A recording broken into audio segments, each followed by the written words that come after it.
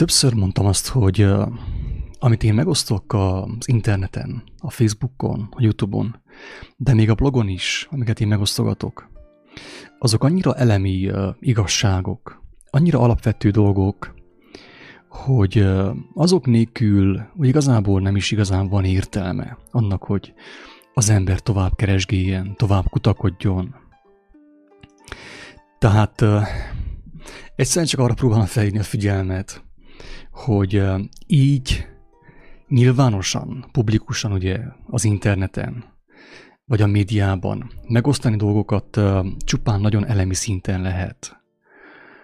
Tehát nem csinálhatok olyant, hogy a Facebookon, vagy a YouTube-on, vagy a blogon olyan igazságokat kimondok, amelyeket tényleg lélek által kaptam, és amelyek olyan mély igazságok, hogyha kimondanám, akkor maximum csak félreérteni azt bárki.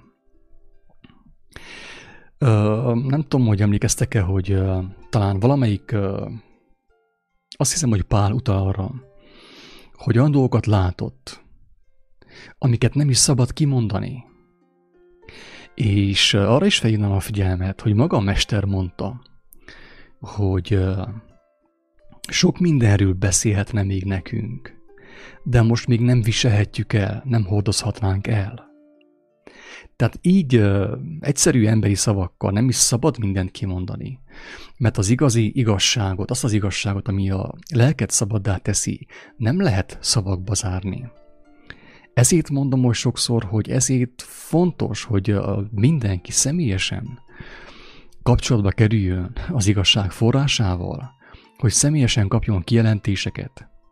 Mert ezek az egyszerű videók, meg írások, meg hanganyagok, hangfelvételek csupán abban segíthetnek, hogy valaki ráhangolódjon a forrásra, a mindenhatóra, az örökkévaló forrásra, hogy elinduljon feléje. De én nem tudom senkinek sem, és nem is szabad senkinek sem megmondjam azt, amit én megkaptam személyesen az Úrtól, a mindenhatótól. Tehát nem az én dolgom, hogy mindenkit az óránál fogva elvezessek. Tehát ugye ezt teszik a vallások, ezt már sokszor mondtam, hogy ezért károsak a vallások, hogy mindent bekanalaznak az emberek szájába, és ezáltal gyámoltalanságban tartják őket. Na hát akkor térjünk rá a tárgyra, a témára, amit gyakorlatilag a képernyőn láthattok is, ez a cím ugye, hogy ahhoz, hogy ki tudjuk selejtezni a hamisítványt, ismernünk kell az eredetit. Tehát ahhoz, hogy észre tudjuk venni a különbséget a hamisítvány és az eredeti között, fontos ismernünk az eredetit. És erről szólnék egy néhány szót annak érdekében, hogy aki tényleg őszinte szívvel keresi az igazságot, kapjon egy kapaszkodót és egy kis eszközt ahhoz, hogy fölöslegesen az idejét ne pazarolja bizonyos dolgokra. Egyszer egy barátommal beszélgettünk ezekről a dolgokról, és ő mesélte nekem azt, hogy ilyen pénzügyi szakemberekkel beszélgetett arról, hogy hogyan tudják megkülönböztetni a hamis pénzt az eredetitől. És elmondta azt, hogy a legalapvetőbb módszer az, hogy akik pénzzel dolgoznak, tehát nap mint nap pénzzel kell dolgozzanak, nagyon sokat, ugyanis nagyon sok pénzzel, azok alaposan át kell tanulmányozzák az eredeti pénzt. Tehát nagyon sokat kell tanulmányozzák az eredeti pénzt. És az, aki jól megismerte az eredeti pénzt, az eredeti pénzjegyet, az könnyen meg tudja állapítani, hogy egy hamis pénzzel van dolga. Nem tudom, hogy mennyire érződik, hogy mennyire fontos ez, hogy az ember megismerje az eredetit ahhoz, hogy meg tudja különböztetni a hamisítványokat az eredetitől. Na most, drága barátaim, ugyanaz a helyzet az igazsággal is. Tehát aki nem ismeri az eredetit, úgymond a logoszt, az igét, annak sokkal, de sokkal nehezebb kiszűrni a hamisítványokat, a hamisításokat, a hazugságokat. És ahhoz, hogy az ember kiszűrje, hogy egy hamis dologgal van dolga, nagyon sokan azt a módszert alkalmazzák, hogy kipróbálnak mindent, próbálgatnak különböző vallásokat, különböző irányzatokat, és úgy keresgélnek. És akkor persze, mit tudom, egy fél év után, vagy 5 év után, vagy 10 év után rájönnek arra, hogy amit ők próbálgattak mostanig, az nem valós, az nem valóságos, nem élő igazság. És akkor átmennek egy másik hamisítványhoz. Azt hiszem, hogy ezen szavak mentén teljesen nyilvánvalóvá válhatott mindenki számára, hogy miért fontos megismerni az eredetit. De ki is mondanám egyébként, hogy azért fontos az originált ismerni mindenből, mert a hamisítványokat, vagyis a hamisítványoknak a sora és a halmaza végtelen, hangsúlyozom.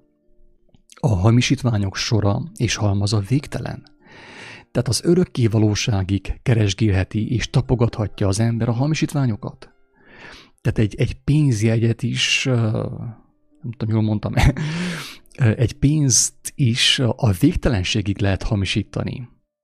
Aki ért valamennyire a számtanhoz, a matematikához, és ismeri a variációk meg a kombinációk fogalmát, meg variációk és a kombinációk fogalmát, az tudja, hogy ha egy egyenletben van több ismeretlen, akkor azt a több ismeretlent, vagy azt a több számjegyet szinte a végtelenség lehet variálni és kombinálni.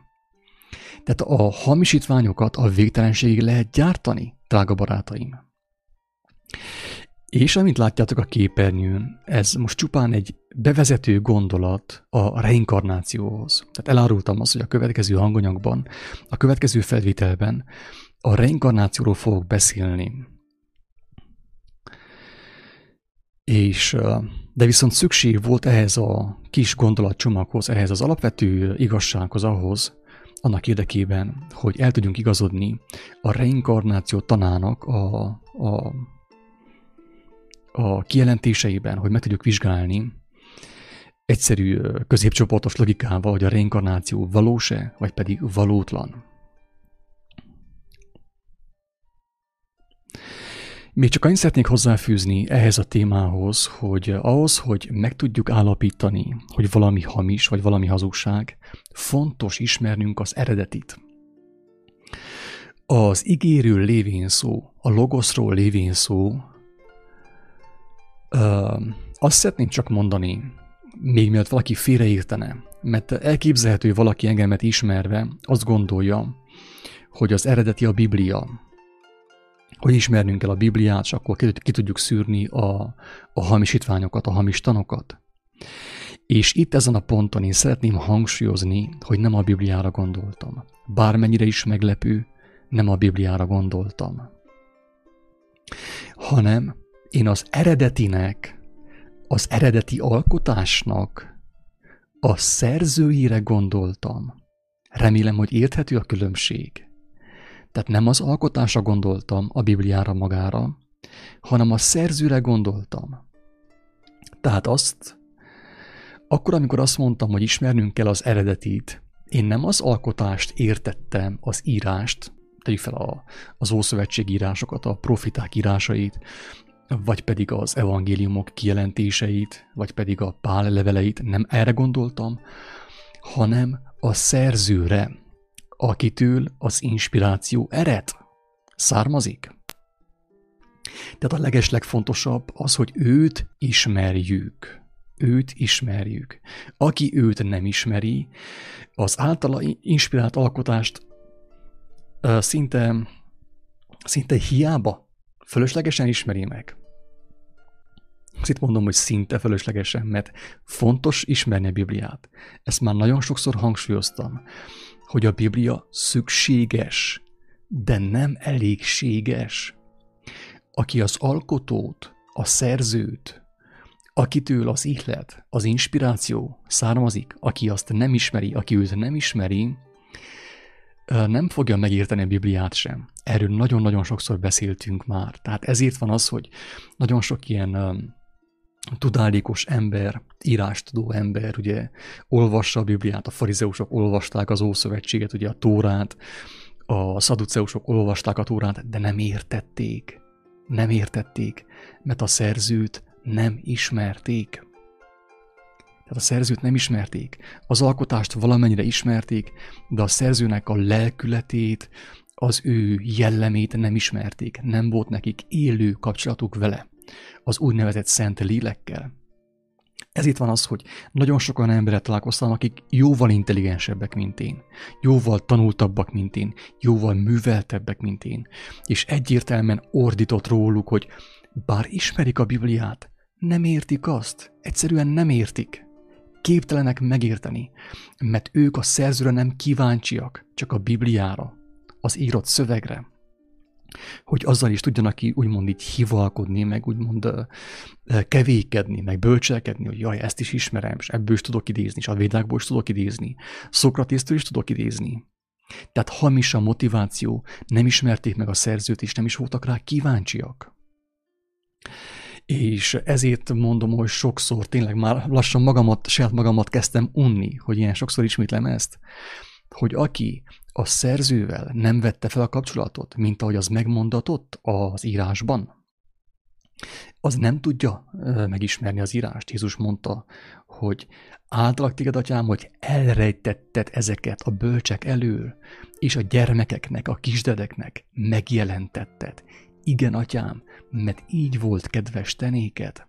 Tehát ezért van az, hogy valakinek több egyeteme van, nagyon, tehát tele van a feje minden tudománnyal, és egyszerűen képtelen megérteni a Bibliát. A legszörnyűbb az egészben egyébként az, hogy nem csupán, hogy nem érti, hanem ő azt hiszi, hogy érti. Na ez a legszörnyűbb, az a tragédiának a tragédiája, amikor az ember azt gondolja, hogy érti a Bibliát, ismeri Istent, holott nem ismeri. Tehát valaki elhitette vele az egyetemen, egy oklevéllel, vagy egy ilyen vallási beavatáson, ugye, ami történik a karizmatikus kereszténységben, meg máshol, elhitették az emberrel, hogy van kapcsolatuk Istennel, holott nincs. Tehát azért gondolja az ember, hogy ismeri a szerzőt, mert egy másik ember azt mondta neki, hogy ő ismeri a szerzőt, hogy újjá van születve, drága embertársak.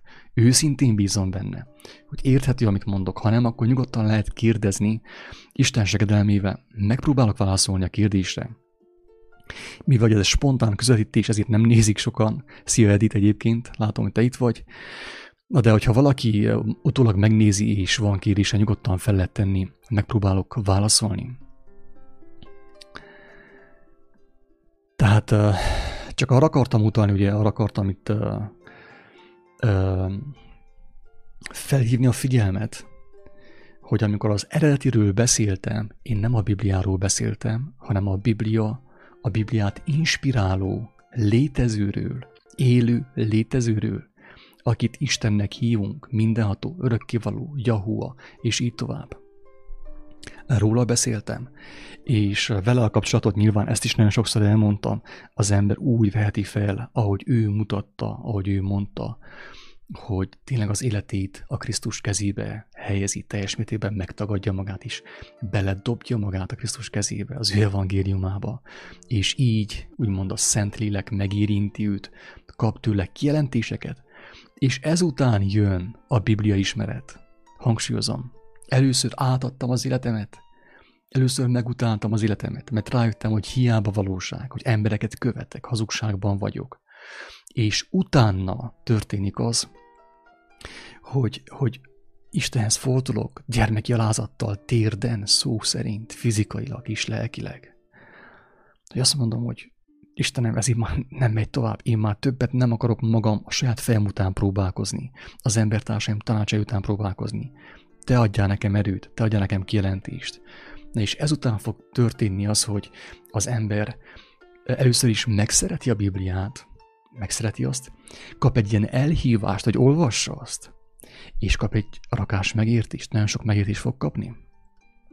És így, hogy az ember kezd ismerkedni az eredetivel, egyértelműen fogja látni a Biblia segítségével is, de a lélek által is fogja látni, hogy mi a különbség az eredeti és a hamisítvány között. ami sokszor nagyon-nagyon-nagyon hasonlít az eredetire. Tehát hangsúlyozom, a nagyon sok ezoterikus tanban, New Age tanban, vallásos tanban rengeteg az igazság, ezt már sokszor mondtam. Hogyha nem volna benne igazság, nem lehetne azt eladni. Egyszerűen. Tehát sok benne az igazság is, ezért az emberek azt gondolják, hogy igazságban járnak. De, mint mondtam, nem elég nekünk a rész igazságot ismerni, az olyan tanokat ismerni, amiben van igazság is.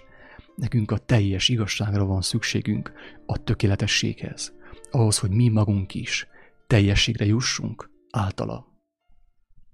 Tehát röviden és tömören ennyit erről a témáról, hogy ahhoz, hogy ki tudjuk selejtezni a hamisítványt, ismernünk kell az eredetit, mert a hamisítványokat a végtelenségig lehet variálni, kombinálni, és aki azt gondolja, hogy úgy fogja megismerni az eredetit, hogy minden hamisítványt megvizsgál alaposan, az nem fog a végére érni, és sosem fog találkozni az élő Isten valóságával.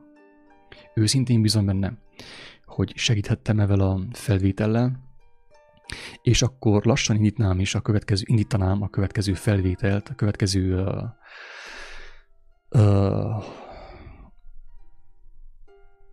elmélkedést a reinkarnációról, amiben fel fogom használni ezeket a kijelentéseket. Akit érdekel, nyugodtan maradjon, mert indítom a következő adást, közvetítést.